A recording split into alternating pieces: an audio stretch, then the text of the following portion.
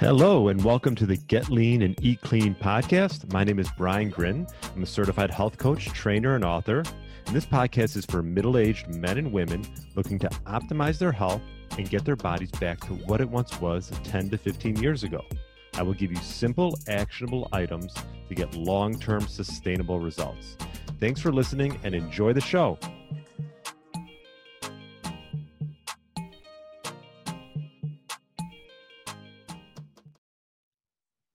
All right. Welcome to the Get Lean, Eat Clean podcast. My name is Brian Grin, and I hope you're having a great day, enjoying some nice weather in Chicago.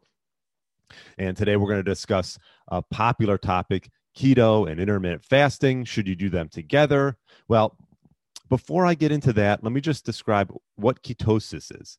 And ketosis is a metabolic state in which a certain amount of your body's energy supply comes from what's called ketone bodies. And these are byproducts of burning fat. Now, contrast that to what's called a state of glycolysis. This is which your body runs on glucose, and it's your primary energy source.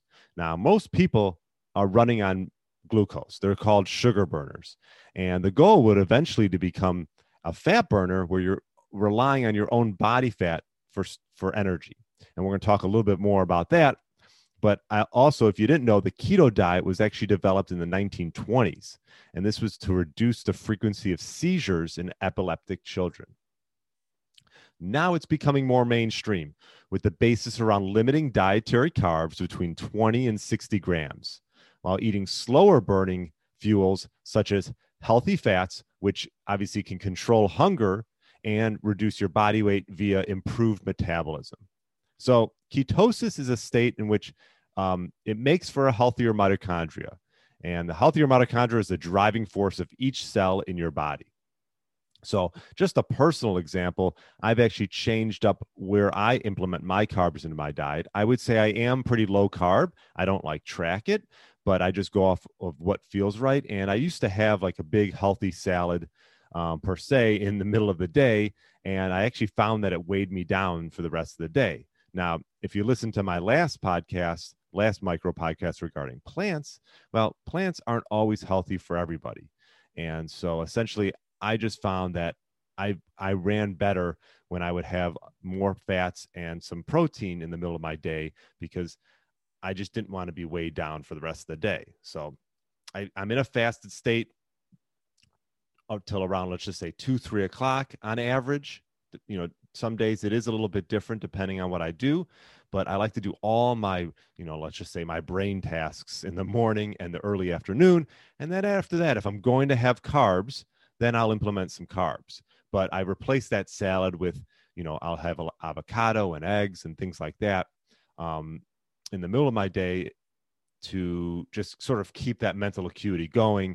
If I'm going to have carbs, I'll sort of backload it and have it towards the end of the day because I'm not going to do a lot of my brain tasks towards the end of the day. It's going to be a little bit more, I'm going to be in a little bit more of chill mode and I've had my workout done and done everything. So you just got to sort of find what fits best for your schedule, where if you are going to have carbs, obviously you want to have whole food carbs. And not just have carbs just to have them, but find the type of carbs that works for you and also when you're going to have it. But I prefer to have it towards the end of the day. So the bottom line is keto and intermittent fasting really do go hand in hand. That's why I love them, because the goal of both of them really is to keep you sort of in that low insulin state. Fasting induces ketosis and will put you in a more efficient metabolic state. And the goal of, I would say, for most of this is to start using your own fat stores for fuel. Now, it could take some time to get to that point. If you've never done intermittent fasting, I definitely recommend check out my 21-day fasting challenge, okay, because that'll sort of help you ease into it and make it a lifestyle change. So being keto and doing intermittent fasting is, I believe, a great mix. Now, if you're an athlete and you want to increase your carbs on some days, that's fine as well. But the bottom line is ketones, it's really the cleanest burning fuel you can get. And doing that along with periods of fasting, you're going to have greater clarity, focus, and performance grade cognition. So, like in summary, I'd say that ketones are an excellent alternative source of energy. And for those who are adapted to burning them, the bottom line is you're going to be in a lower insulin state for most of the day, which is the goal. Now, having spikes of insulin, there's nothing wrong with that as long as it comes back to your baseline.